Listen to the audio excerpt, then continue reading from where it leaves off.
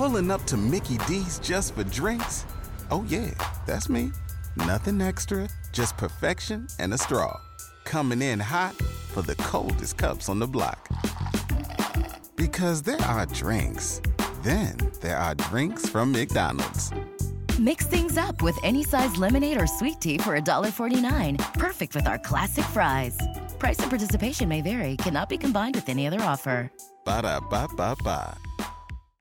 Hello and welcome back to another brand new episode of Decoding the Unknown. Yes, I'm your host Simon, and on this show what happens is Katie, wonderful scriptwriter Katie, has written an episode called The Flannan Mystery. I have no idea where this is. I have no idea where the Flannan Isles are, but I'm going to cold read this script that I have in front of me. A nice thick one. I think this is like 14 pages, which is pretty heavy, although it's double spaced, so I guess it doesn't matter. You already know because you can see how long this episode is. I'm going to read it, and then afterwards, Jen, our wonderful video editor, hi everybody, is going to add a little bit of magic to it. So let's just jump into. Oh, before we do, make sure you hit that like button. I believe by the time this goes out, according to YouTube, there's not going to be a dislike button anymore, which is incredible. If you're listening to this in its podcast form, you never had any of those options, but you can leave a review, which is always most welcome.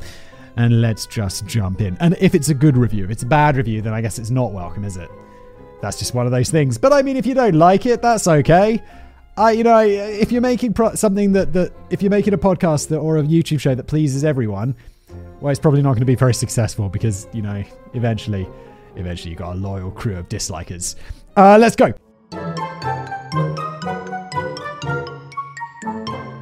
Imagine, if you will, a map of the world. Oh, brilliant. So Katie's going to start off by telling us where the Flannan Isles actually are. So they could be like off the coast of Scotland. They could be in the Caribbean. I literally no idea. Or go to Google Maps. Now think of where the, United Kingdom, here we go, where the United Kingdom is. Big name, small place. Locate Scotland. Oh, wow, it's off Scotland. Legend. Locate Scotland. It's at the top, and then look to the west. You'll see some islands, including a large archipelago known as the Outer Hebrides of the Western Isles. Archipelago is one of those words that I often have to look up because I'm like, I feel like I've looked it up a million times. It's always one of those words you're like, I feel like I'm pronouncing that wrong because it's written like archipelagio or something. Complicated. Doesn't matter. Get on with the story. Keep zooming in, and other, much smaller islands start to become visible. If you go west from about the middle of the larger landmass of Lewis and Harris and keep going for about 20 miles, 32 kilometers, you'll eventually spot a small cluster of tiny rocky islands. Katie, are you just unfamiliar with how Google Maps works? Because you've got 4 lines describing it. Here's my way of describing it. Go to Google Maps, type in Flannan Isles, hit return. Boom! The Flannan Isles have appeared, and that is why Google Maps is superior to other forms of mapping, like Apple Maps and also paper. You'll eventually spot a small cluster of tiny rocky islands. These are the Flannan Isles, also known as the Seven Hunters, and it's on this remote and windswept part of the planet that an enduring mystery took place at the turn of the 20th century. The mystery. In early December 1900, Principal Lighthouse keeper James Duckett. It's good there's a pronunciation guy, because otherwise I'd pronounce it like Ducat, like that guy from Star Trek. Second assistant Thomas Marshall and occasional lighthouse keeper Donald MacArthur started their rotation at the recently built lighthouse on the largest piece of land to make up the Flannan Isles. Ellen Moore. Again, oh, nice, there's a pronunciation guide, my bad. Ellen Moore. Nailed it. The lighthouse had only been built a year before and was located in the Outer Hebrides, where fierce winds, fog, and huge storms were putting many ships in danger. But still, do you need like 3 dudes to run like a lighthouse? Is that really necessary? Just turn. Was this turn of the 20th century? They would have had electricity. It doesn't need to be 3 guys. I feel like these today would be like automatic. Indeed, I just made a video on one of my other channels. I can't remember which one it was because I have so many. About nuclear lighthouses, where the Soviet Union was just like, yo, we got these lighthouses in the middle of nowhere. There's no way we're stringing power out there. Wind technology isn't really a thing yet. How are we going to do it? Well, we'll just put nuclear batteries in them.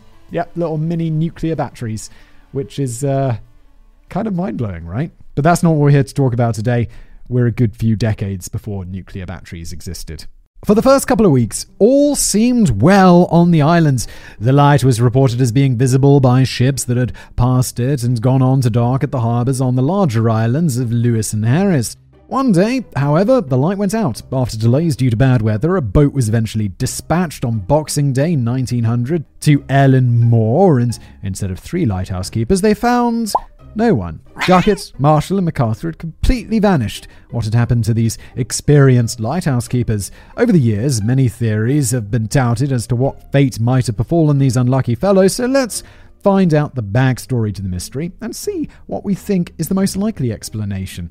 By the way, there was a recent movie made of this story called The Vanishing, but I haven't seen it, and I haven't looked up the ending, so I expect at least one of these explanations is going to be a giant spoiler. Onward. Yeah, if you've got plans to see The Vanishing, well, we're about to ruin that for you, but this isn't like spoiling the new James Bond movie. It's The Vanishing, a movie from a few years ago that I've never heard of. It probably wasn't that big of a deal. Or maybe it was. All of those, it sounds like a horror movie, right? The Vanishing. And all of those horror ones always seem the same. I never really see horror movies in a movie theatre because they're just not as scary as when you watch it alone by yourself at home at night. Maybe out in the middle of nowhere, like in the countryside or something. That's when horror movies are most terrifying. Like, as a kid, lived in like mostly the middle of nowhere. It's like a tiny ass village. And if my parents were away, I'd watch a horror movie and I'd be like, oh my God, this is the most terrifying thing ever. Sitting in the movies with a bunch of other people to watch a horror movie, you're like, well, it's just not that scary. There's all these people around me. If the psycho killer comes in, he's probably just going to kill one of them first, right? There's hundreds of people here. We're fine. The history. The inhospitable conditions of the North Atlantic have bred myths and legends aplenty in the area of the Outer and Inner Hebrides. It's a wild and sparsely populated place, so it's not surprising that fairy tales and mysterious legends have popped up, even if they just started as things to keep the locals from getting too bored. Strange, i.e. non-Christian, practices have apparently been mainstays over the decades, and because of the remoteness of the islands, it's not hard to believe that anything might be happening. The original Wicker Man film was set, although not filmed, on a Hebridean island, so if you can remember Christopher Lee skipping about in a flowery dress and a long black wig as part of a pagan ritual, that might not be too far off the mark. Wait, isn't the Wicker Man... There was an original one? Is Christopher Lee died recently and he was old, right? So wasn't that Nicolas Cage one where there's that famous myth of him being like, not the bees, not the bees! Open my eyes! Isn't that called The Wicker Man as well? Or am I just totally getting that confused for something else? I feel like I saw that film a long time ago, but now I just remember the memes.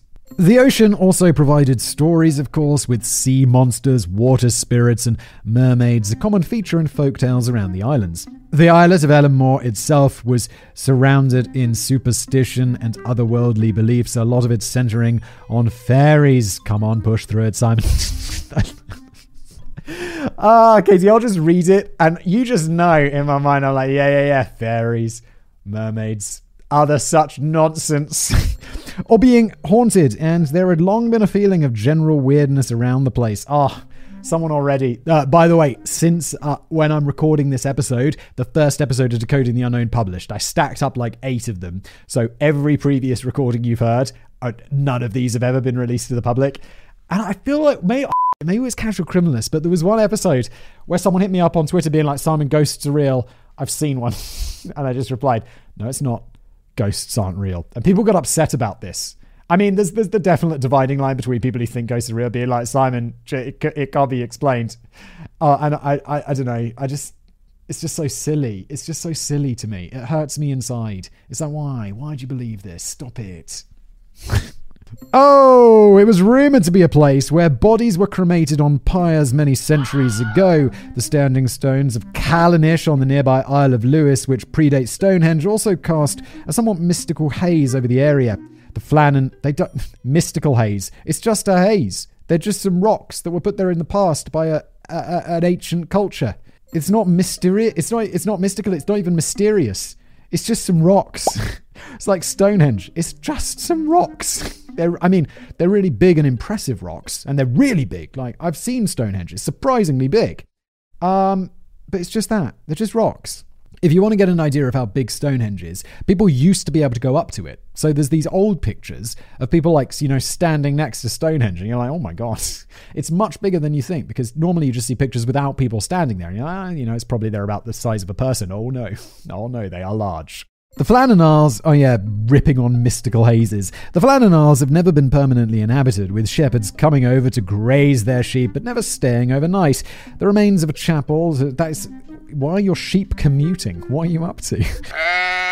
The remains of a chapel to St. Flannan can still be found there, and there have been tales of it being abandoned shortly after it was built due to supernatural forces tormenting the monks that tried to worship there. When the new lighthouse was started in 1895, it was in opposition to locals who warned of the wrath of St. Flannan for disturbing his sanctuary, and indeed one of the chief inspectors of the construction project died suddenly before it was finished, which is perhaps not the greatest omen for the new lighthouse. Yeah, if omens were real. Also, can you imagine all the people who are like a pilot, I was going to say driving ships, piloting ships. Do you pilot sailing ships? Whatever the correct word for like captaining a ship is.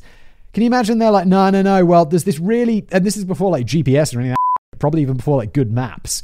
And they're like, yeah, why didn't you build that lighthouse, UK? Scotland, why didn't you build a lighthouse? We keep crashing our boats into it. And they're like, oh yeah, there's ghosts. We didn't want to build it because of ghosts. And I'll be like, 700 men have died crashing into this island. There are bodies piling up. And they'll be going, yeah, but the ghosts. But no, obviously they built the lighthouse because that's what this video is about. Nevertheless, the Flannan Isles Lighthouse was finished in 1899 and stood 23 metres, 75 feet tall. Counting the sheer cliff it was standing on, the lighthouse's 140,000 candle-power lamp was about 84 metres or 275 feet above the sea level, with a range of about 17 nautical miles, which is just under 20 normal miles, or about 32 kilometres. Yeah, the fact that nautical miles are just slightly different from regular miles is kind of annoying.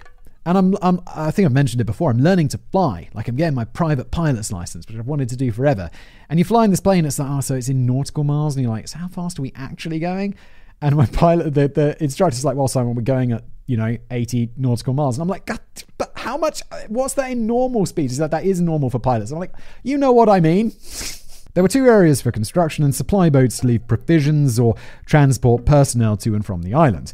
These were the West Landing and East Landing and were located basically as far from the lighthouse as you can get on the small island, right on the other side. That was because the lighthouse was placed at the highest point for the best visibility, and the landing areas were closer to sea level and somewhat sheltered. Steep concrete steps came up from these landing platforms to the lighthouse because of how steep it was. Railway or tram tracks as well as cranes were also built to haul up supplies by cable. There was also a steam engine next to the lighthouse that powered the stuff going up and down these cable railways. This sounds like, look, you've already heard, like, I don't believe in any of this haunted stuff, but I'm like, this sounds haunted. You're like, look, if ghosts were real, this is where they come. It sounds like the setting of a horror movie. As this was 1899, there were no telephones or even telegraphs to connect the lighthouse to the mainland yet. In fact, the only way the lighthouse keepers had to contact the outside world should an emergency happen was by hoisting a flag and putting some discs on poles sticking out of the lighthouse balcony. Okay, what?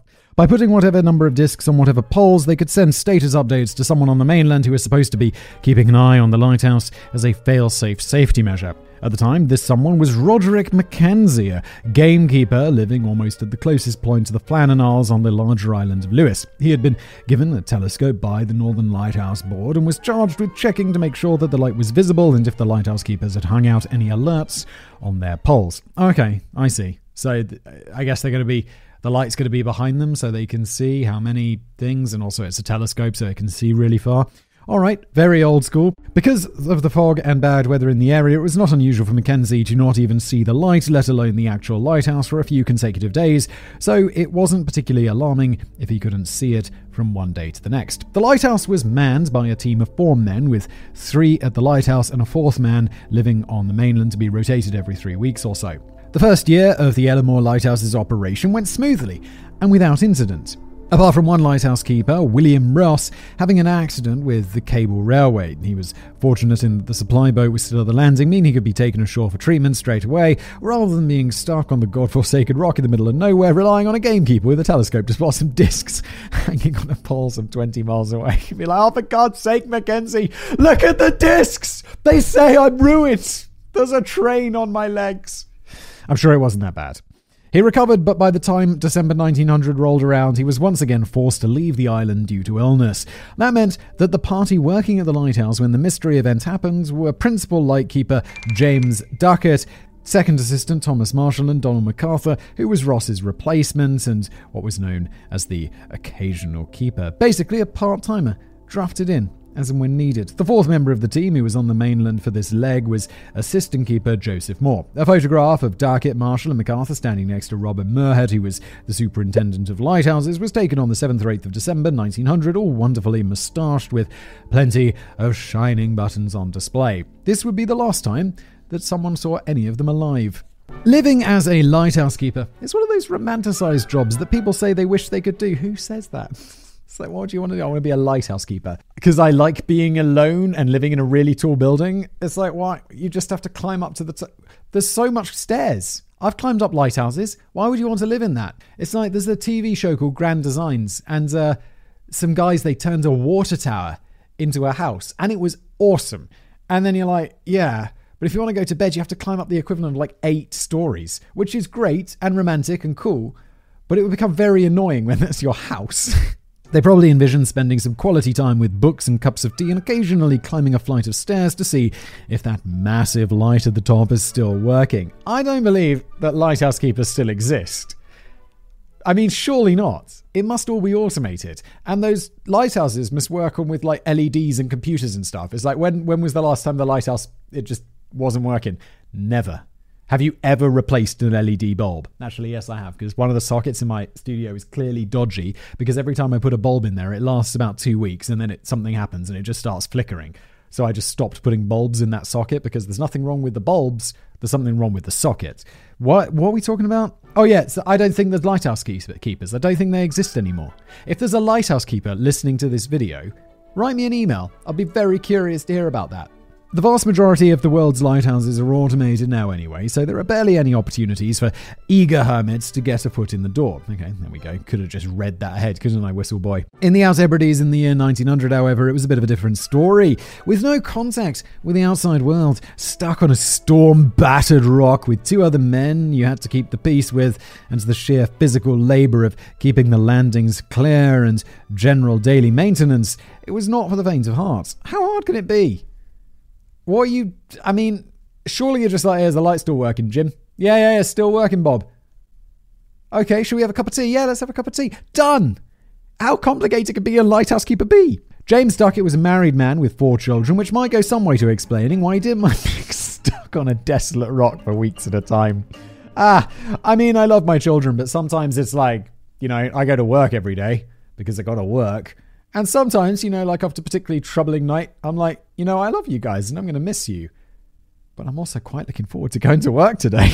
Donald MacArthur was also married with 2 children, but Thomas Marshall was a single man. Yeah, but I'm not saying I wouldn't like to go out, like, after a couple of days. Like, if my wife goes to her parents with the kids or something, just, to see them and I don't go or whatever. And I'll be like, yeah, it was nice for like a day. And then I'm like, when are you guys coming back? I'm bored and lonely. All were experienced men with decades of lighthouse keeping between them, so this rotation was just standard procedure as far as they were concerned.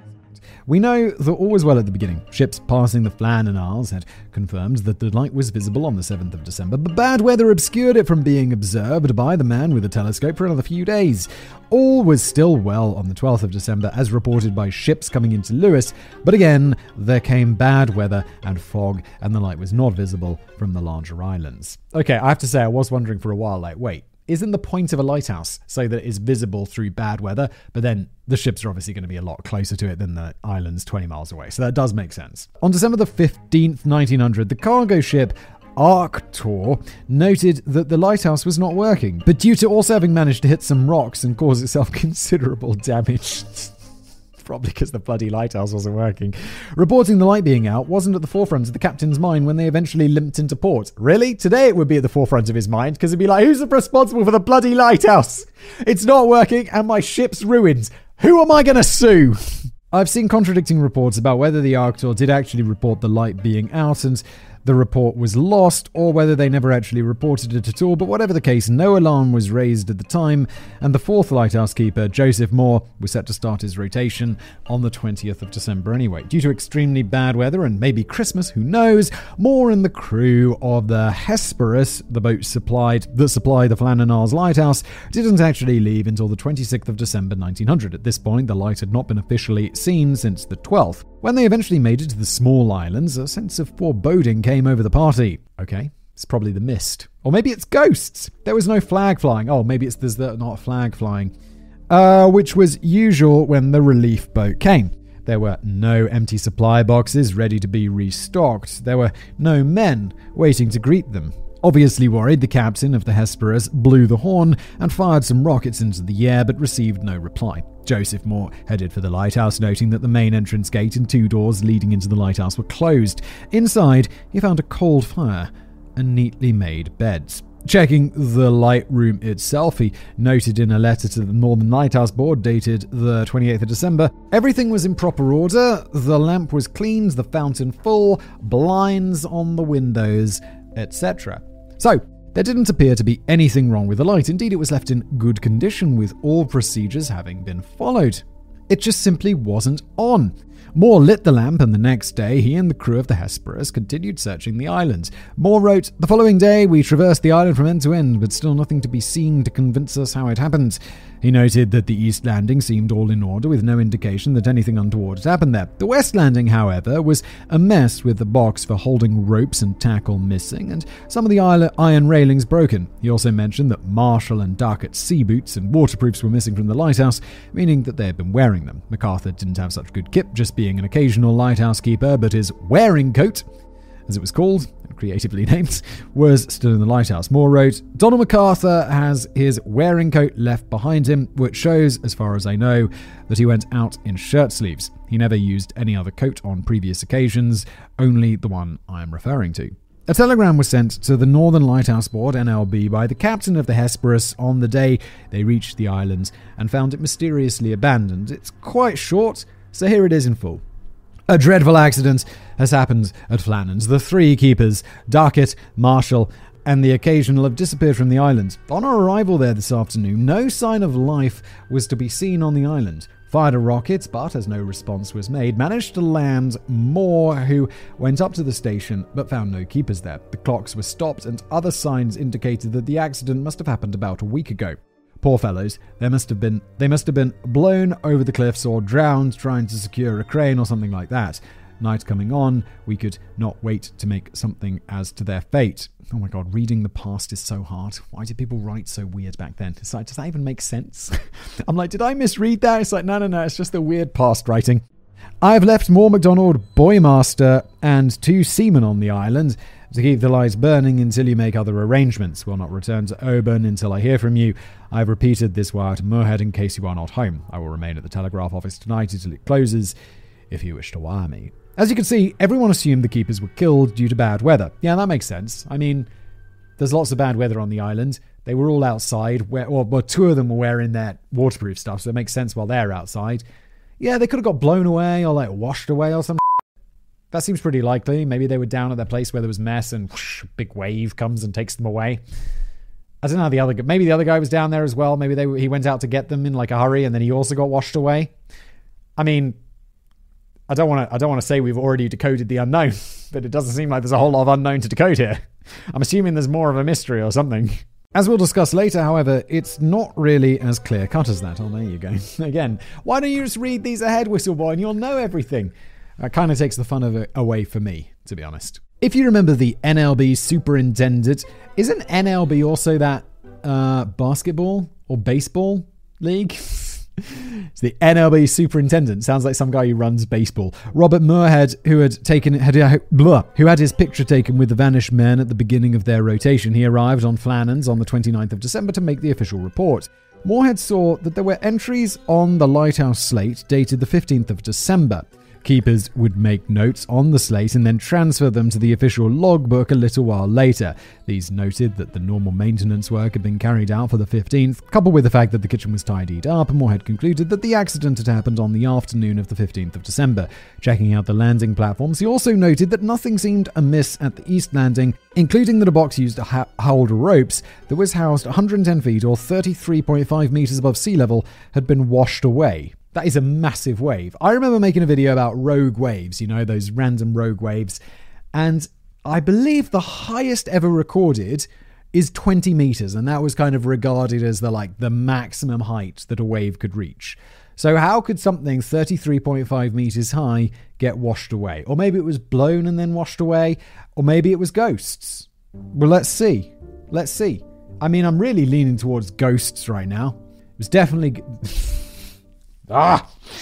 He also noted that a large stone weighing over 2,200 pounds or over a ton had been dislodged from its position higher up and carried down to and left on the concrete path leading from the terminus of the tramway to the top of the steps. He also saw that an emergency lifebuoy was missing because the ropes used to fasten it hadn't actually been untied. It seems that the buoy had just been ripped off the railings by the sea. Moorhead's conclusion of events was thus: after a careful examination of the place, the railings, ropes, etc., and weighing all the evidence which I could secure, I am of opinion that the most likely explanation of the disappearance of the men is that they had all gone down on the afternoon of Saturday 15th December to the proximity of the West Landing to secure the box with the mooring ropes, etc., and that an unexpectedly large roller had come up on the island, and a large body of water going up higher than where they were and coming down upon them had swept them away with resistless force. Yeah, it sounds like this guy decoded the unknown super quickly as well.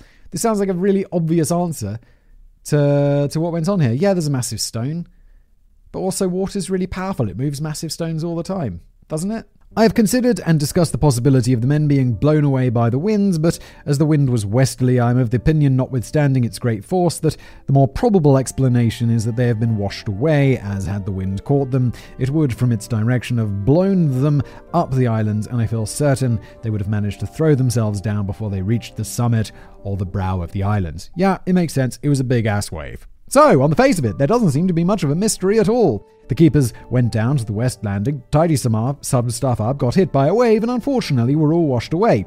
But you see, there are enough questions about the weather, the procedures, and the men themselves that have cast the disappearance of the three lightkeepers firmly into the realm of the unknown.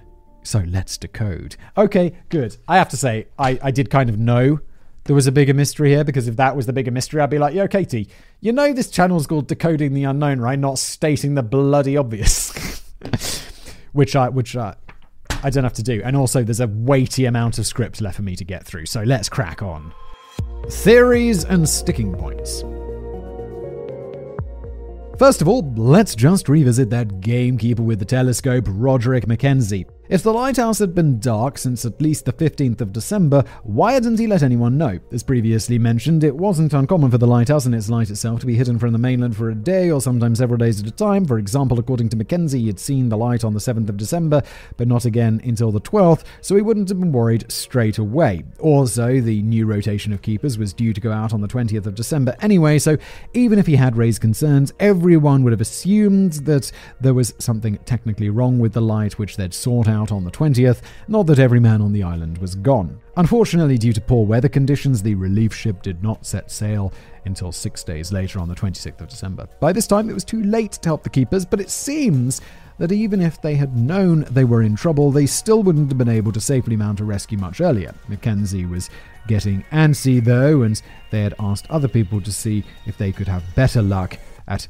spotting the light from the Flannan Isles. In his report, Moorhead admits that even if a trained lighthouse keeper had been on the lookout and might have reported the light being out much earlier, it still wouldn't have prevented the occurrence that led to the men vanishing and presumably dying. No, but is anyone trying to prevent that? Like, the light is out. We can assume that there was, at least I'm assuming, I don't think unreasonably, that there was a big wave, it came and swept them away, and then the lighthouse was... Wait, it did run out of fuel though, so they must have turned it off, which is weird. But maybe they did for some reason and then they got washed away. It's like, no, it doesn't matter how fast you mount the rescue, they've still been washed away, at least in terms of saving their lives. But in terms of like ships being wrecked on rocks, it seems like pretty urgent to get that fixed. Like there was that guy on that ship they came into port and was like, nah, don't even mention it. What happened to your ship? Totally destroyed because the lighthouse wasn't working. The not very likely theories. All right. Let's get into some of the theories surrounding the disappearance. As stated in the beginning of the piece, the area of the Flannan Isles was home to many a superstitious and ghostly tale. So let's tackle this bit head on and put Simon out of his misery. Thank you for being so considerate, Katie. There were rumours that when Joseph Moore, the relief lightkeeper, stepped onto the Flannan Isles from the Hesperus, 3 very large black birds took flight from the rocks and disappeared. Spooky as that sounds, there's absolutely no evidence that this happened. It's surprising. Moore didn't mention it in his report, and it seems to be one of those retroactively added sprinkles of intrigue that, in reality, never occurred. Would have been cool if it had, though. Other supposed facts in quotation marks, about the case added later and mixed into the history was that the Lighthouse logbook contained entries mentioning storms and conditions so bad that the men were crying and praying to God. Again, these were not real. Moorhead looked at the logbook and the Daily Slate entries, and they made no mention of any of the men crying or having misgivings about the weather in his report. It'd be like, the Slate's just some super technical thing about like, weather 3/5 cloudy and lighthouse in good working order.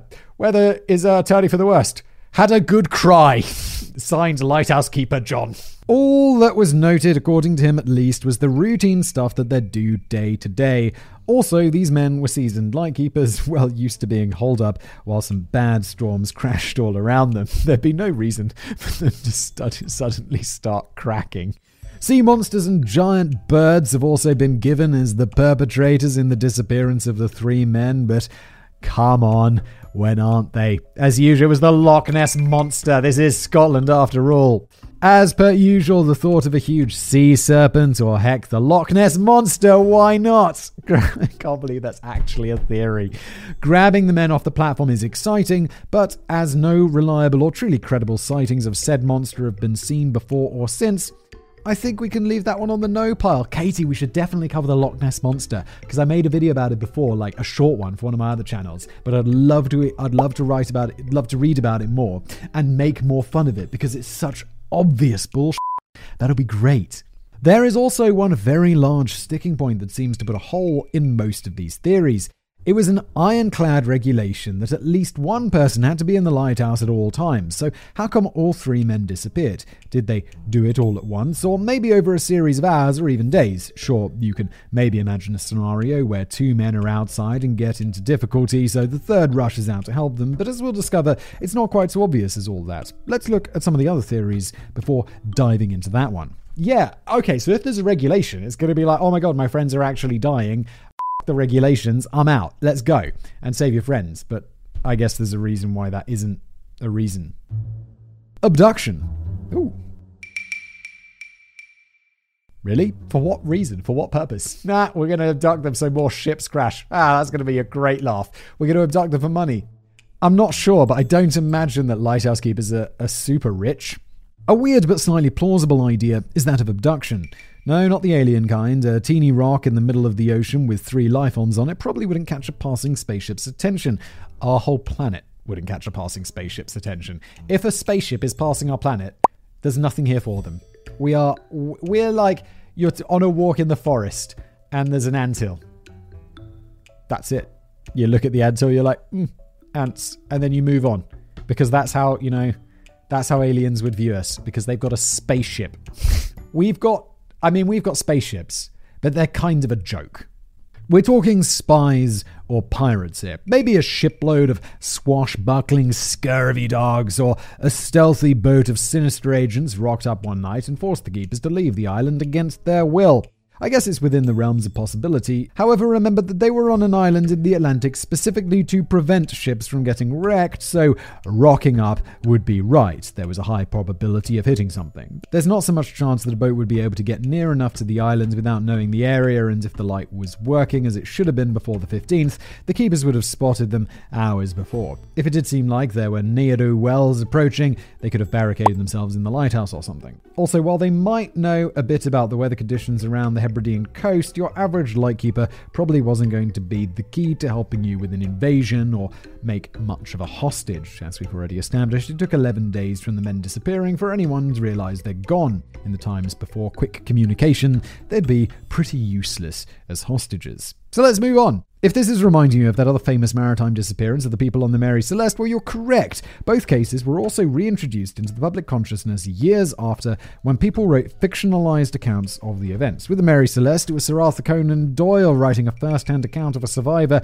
of the similarly named Marie Celeste. Elements from this made-up story entered the collective memory to the extent that people still refer to the real ship as Marie Celeste instead of Mary Celeste. The same thing happens with the missing lightkeepers on the Flannans. In 1912, a poem written by Wilfred Wilson Gibson, boringly called Flannan Isle, described the event from the point of view of the men on the relief vessel getting to the island on the 26th of December. He describes the 3 large black birds and also that there was an untouched meal on the table. Guys, this was maybe before the Mary Celeste, though, was the Conan Doyle one was written, but it's the same boring tropes. He also mentions how all previous lightkeepers there had met a sticky end or gone mad. None of these things were true, but the detail about the meal being on the table especially stuck in people's minds. Another eerie but explainable fact of the story is that when the men from the Hesperus entered the lighthouse, it was noted that all the clocks had stopped. This is not a chilling pointer to the time of their deaths, however, just a sad indicator that they'd been gone for a while, as the clocks needed regular winding to work. Yeah, I almost commented earlier in today's video when I was like, that the clocks had stopped, which, oh, that's a bit weird. Did the water come in there? It's like, no, they were just old clocks. They need winding like every few days because they're old. If they'd all wound down, it meant that the men had been gone for at least a week, or they need winding at least every week. Pulling up to Mickey D's just for drinks? Oh yeah, that's me. Nothing extra, just perfection and a straw.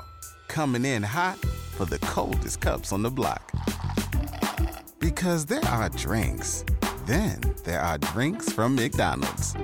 Mix things up with any size lemonade or sweet tea for $1.49. Perfect with our classic fries. Price and participation may vary. Cannot be combined with any other offer. Ba-da-ba-ba-ba. Murder. So, what other things could have happened to cause 3 men to vanish? Well, let's just go back a bit, and despite my poo-pooing of it, reference the poem again. Gibson wrote, "And how the rock had been the death of many a likely lad, how 6 had come to a sudden end, and 3 had gone stark mad." This is a working theory in some quarters, that one or more of the men had basically cracked from the pressure of living so far from their real homes in such claustrophobic and demanding conditions, and had either killed the other 2 men or had tried to kill himself, had been restrained, but unfortunately everyone had ended up falling to their death. So, is this credible? Well, yeah. I mean, sure. There's no bodies or anything, so it's really hard to prove. Maybe it happened. It doesn't seem like the most likely explanation, but I'll give this one a bit of credit. Maybe they looked into it. Maybe we'll find out more. Well, yeah, sure, being a lighthouse keeper isn't for everyone. Yes, there were 2 other people living with you, but what if they were the world's loudest chewers or had some sort of gastrointestinal troubles? If you fart again, John, I'm going to murder you and throw you off a cliff. A little bit of an intense reaction. Petty issues can become major flashpoints when you're living in close proximity for extended periods of time.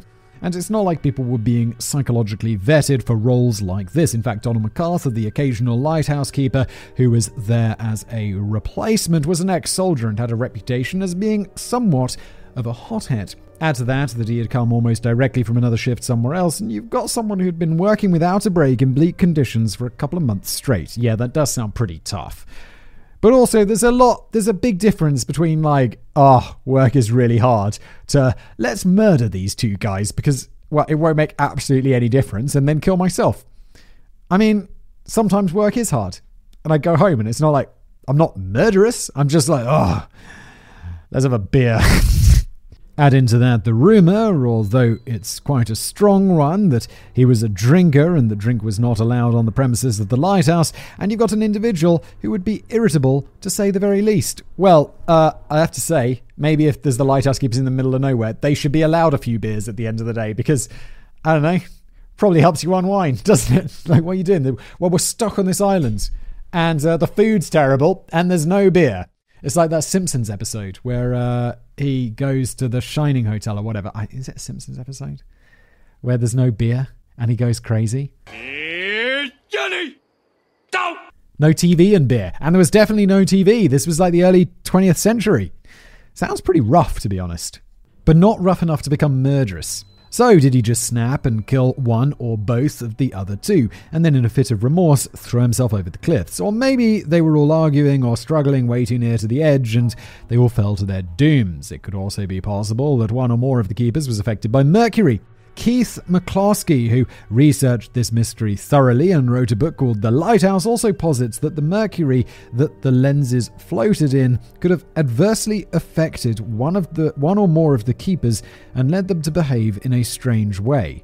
Wait, there's lenses floating in mercury in the lighthouse? Is that how they used to do it? That's weird. Okay. This could have then escalated into a situation outside where strong winds could have blown them all over. It's a bit of a stretch though, isn't it? It's like they're having a fight or an argument inside. It's like, hey, you know where we should have this fight? Outside.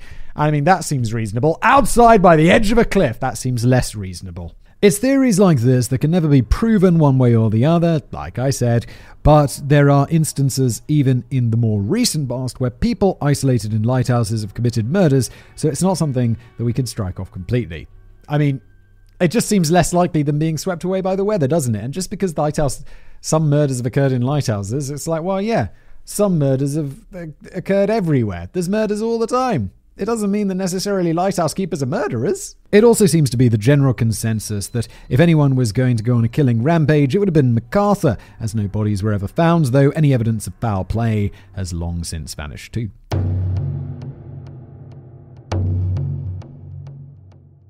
According to Archie McEacham, who later worked on the Lighthouse, the men disappeared in the line of duty, trying to help save a ship in trouble. He suggested that a ship was spotted from the lighthouse and all the keepers rushed out and, in the process of throwing ropes to aid the stricken vessel, were themselves washed away. Yeah, but is there any record of a stricken vessel? The wreck of a Norwegian ship, this was apparently found, just read the script, fuckboy. The wreck of a Norwegian vessel was apparently found not long after the disappearance, but it does beg the question as to why all three men left the lighthouse when protocol dictated that one should remain inside at all times, especially when the light would be crucial in a situation such as this. Well, again, the same argument can be made. Well, they saw their mates in trouble, so they went out to help. Screw the law. And how long does it take to put a coat on? Surely MacArthur would have had time to throw it over his shoulders, knowing that they were heading down to the landing in bad conditions. If they did perish in the line of duty, it was all for naught, as if they did manage to save a ship, it would have reported the incident once it made it to port. The weather. By far the most popular theory in the disappearance of Duckett, Marshall and MacArthur is that two men were working on the West Landing when a freak wave, knocked both of them out into the sea. This makes perfect sense. The third man in the lighthouse, generally agreed to be MacArthur, as his coat was left on the peg inside, rushed out to help and ended up meeting the same fate. This just seems like the most obvious, easy answer. This is what the superintendent Robert Moorhead deduced must have happened in his report to the Northern Lighthouse Board, but there are some very big questions about this version of events. The first issue is the report itself. It's the only one there is, so that's all the information anyone had to work with. The matter was also considered closed shortly after, with no fatal accident report having been carried out, which would normally have been done in such circumstances. The logbooks were never taken into evidence or just disappeared along the way, leaving very little official documentation about anything relating to the disappearances. This doesn't sound like a conspiracy or trying to hide anything. It was just like there was an accident, people were lazy, they lost the records. Some people have suspected that this was a cover-up of some kind, but covering up what? Or why? I have no idea. So let's talk about that wave now. The box that held some ropes on the West Landing was, according to Moorhead, around 110 feet or 30 meters above sea level. If a wave had reached that high up the island, it would have been one of the largest ever anywhere in the world. Yeah, I mean, I think that was what I was saying about those rogue waves, right? The largest one ever recorded was like 20 meters. I have a feeling maybe they would get up to 30, but it was like unbelievably rare, if not just impossible. I guess it could have been lower and the spray was scattered higher, making the concrete steps fatally slippery, but seriously, 100-foot waves do not come along every day, and if we are to believe that, say, one man got swept away, the other man had to hot-foot it back at least 160 slippery concrete steps and then run all the way across the island to his boots and heavy coat to alert the third lightkeeper. This would have taken a considerable amount of time. The third man apparently dropped everything and just sprinted out with his colleague back down at the landing where, another freak wave occurred at exactly the same time they got there. This is not sounding likely to me. I have to say, during this whole thing, I guess I'm totally wrong, was that the lighthouse person who stayed in the lighthouse was able to see the West Landing spot and could see his friends in trouble or hear them or something. But yeah, that does seem unlikely. So why would he head down there if he didn't know they were in trouble? Maybe they were like, we'll be back in 10 minutes. If we don't come back, come get us. But then that would be breaking the rules. I'm more like he'd break that rule if he saw his friends drowning. But he wouldn't do it if it was just like, they've been a while. They'd be like, well, I'm just going to have to wait because that's the rules. Maybe they attempted a rescue operation by throwing down ropes and just slipped in themselves or something. Honestly, one monster wave hitting the island I can cope with, but the chances of two enormous waves hitting the island twice in a short period of time are tiny. The logbook did not mention that there was a huge storm in the area either, and while there was a storm potentially large enough to have caused the damage at the West Landing, it did not happen until 2 days later on the 17th of December. Also, none of the bodies ever washed up, although given the long time it was between them disappearing and the relief boat coming, they may have floated out to sea. I have a theory. The guy in the lighthouse, right, the one who's remaining, he's watching because his mates have gone down to that landing area, and a 30-meter wave, you're going to notice. That is absolutely massive. So he's hanging out in the lighthouse and he sees this 30-meter wave coming towards the island.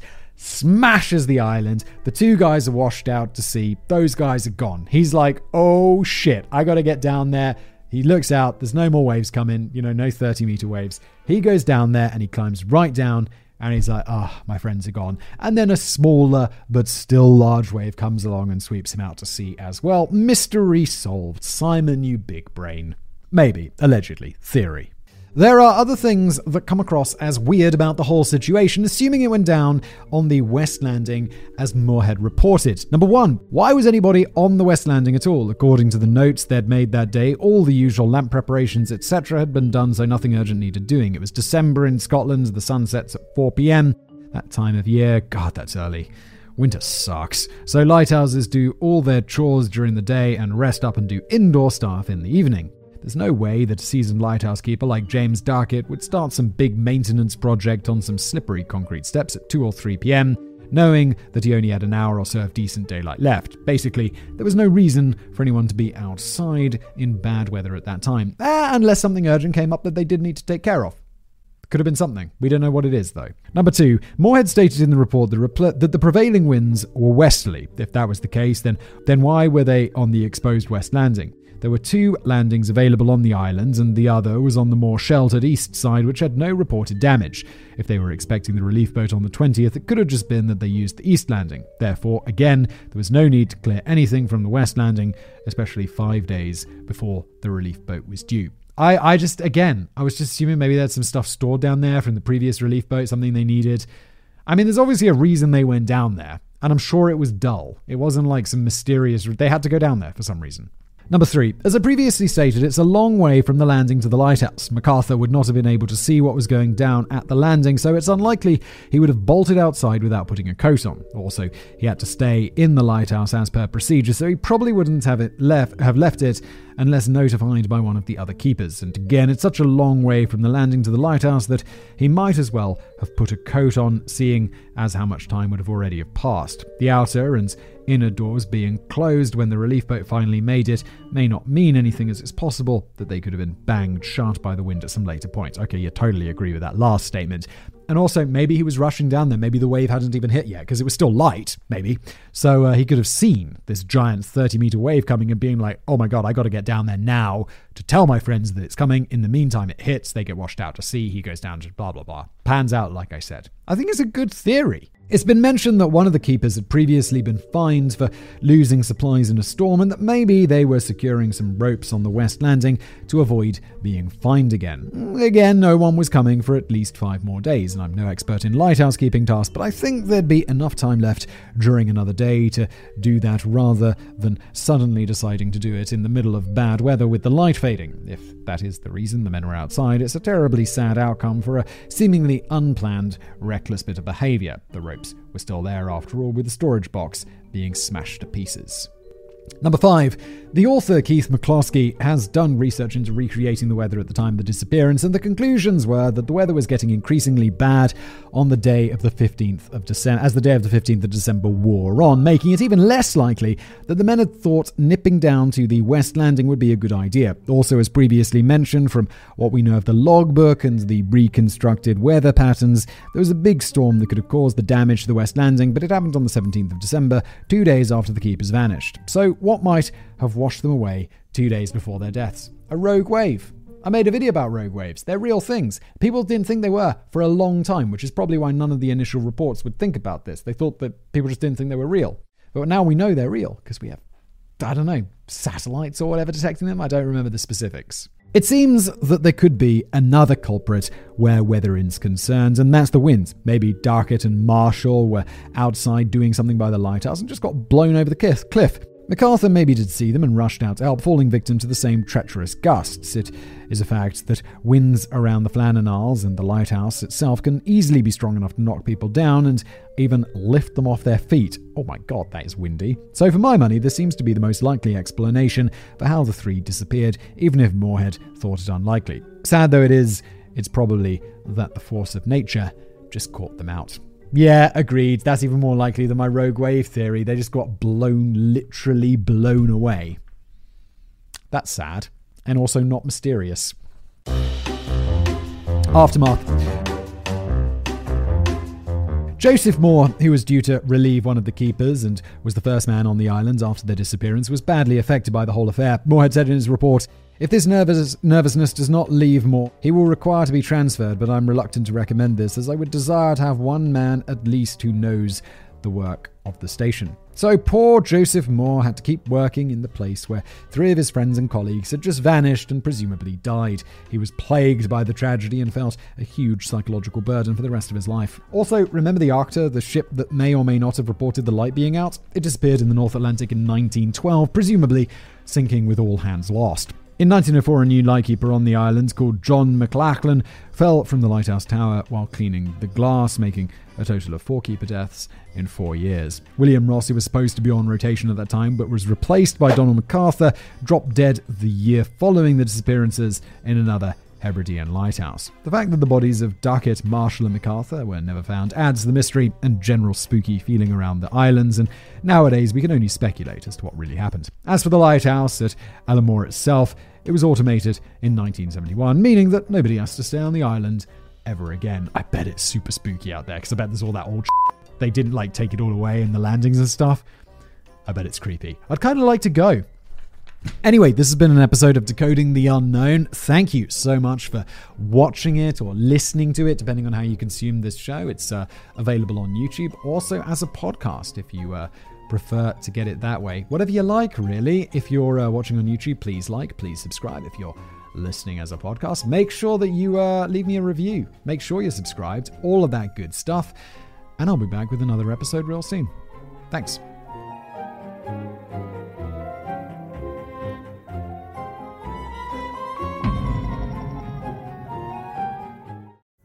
Pulling up to Mickey D's just for drinks? Oh yeah, that's me. Nothing extra, just perfection and a straw. Coming in hot for the coldest cups on the block. Because there are drinks. Then there are drinks from McDonald's. Mix things up with any size lemonade or sweet tea for $1.49. Perfect with our classic fries. Price and participation may vary. Cannot be combined with any other offer. Ba-da-ba-ba-ba.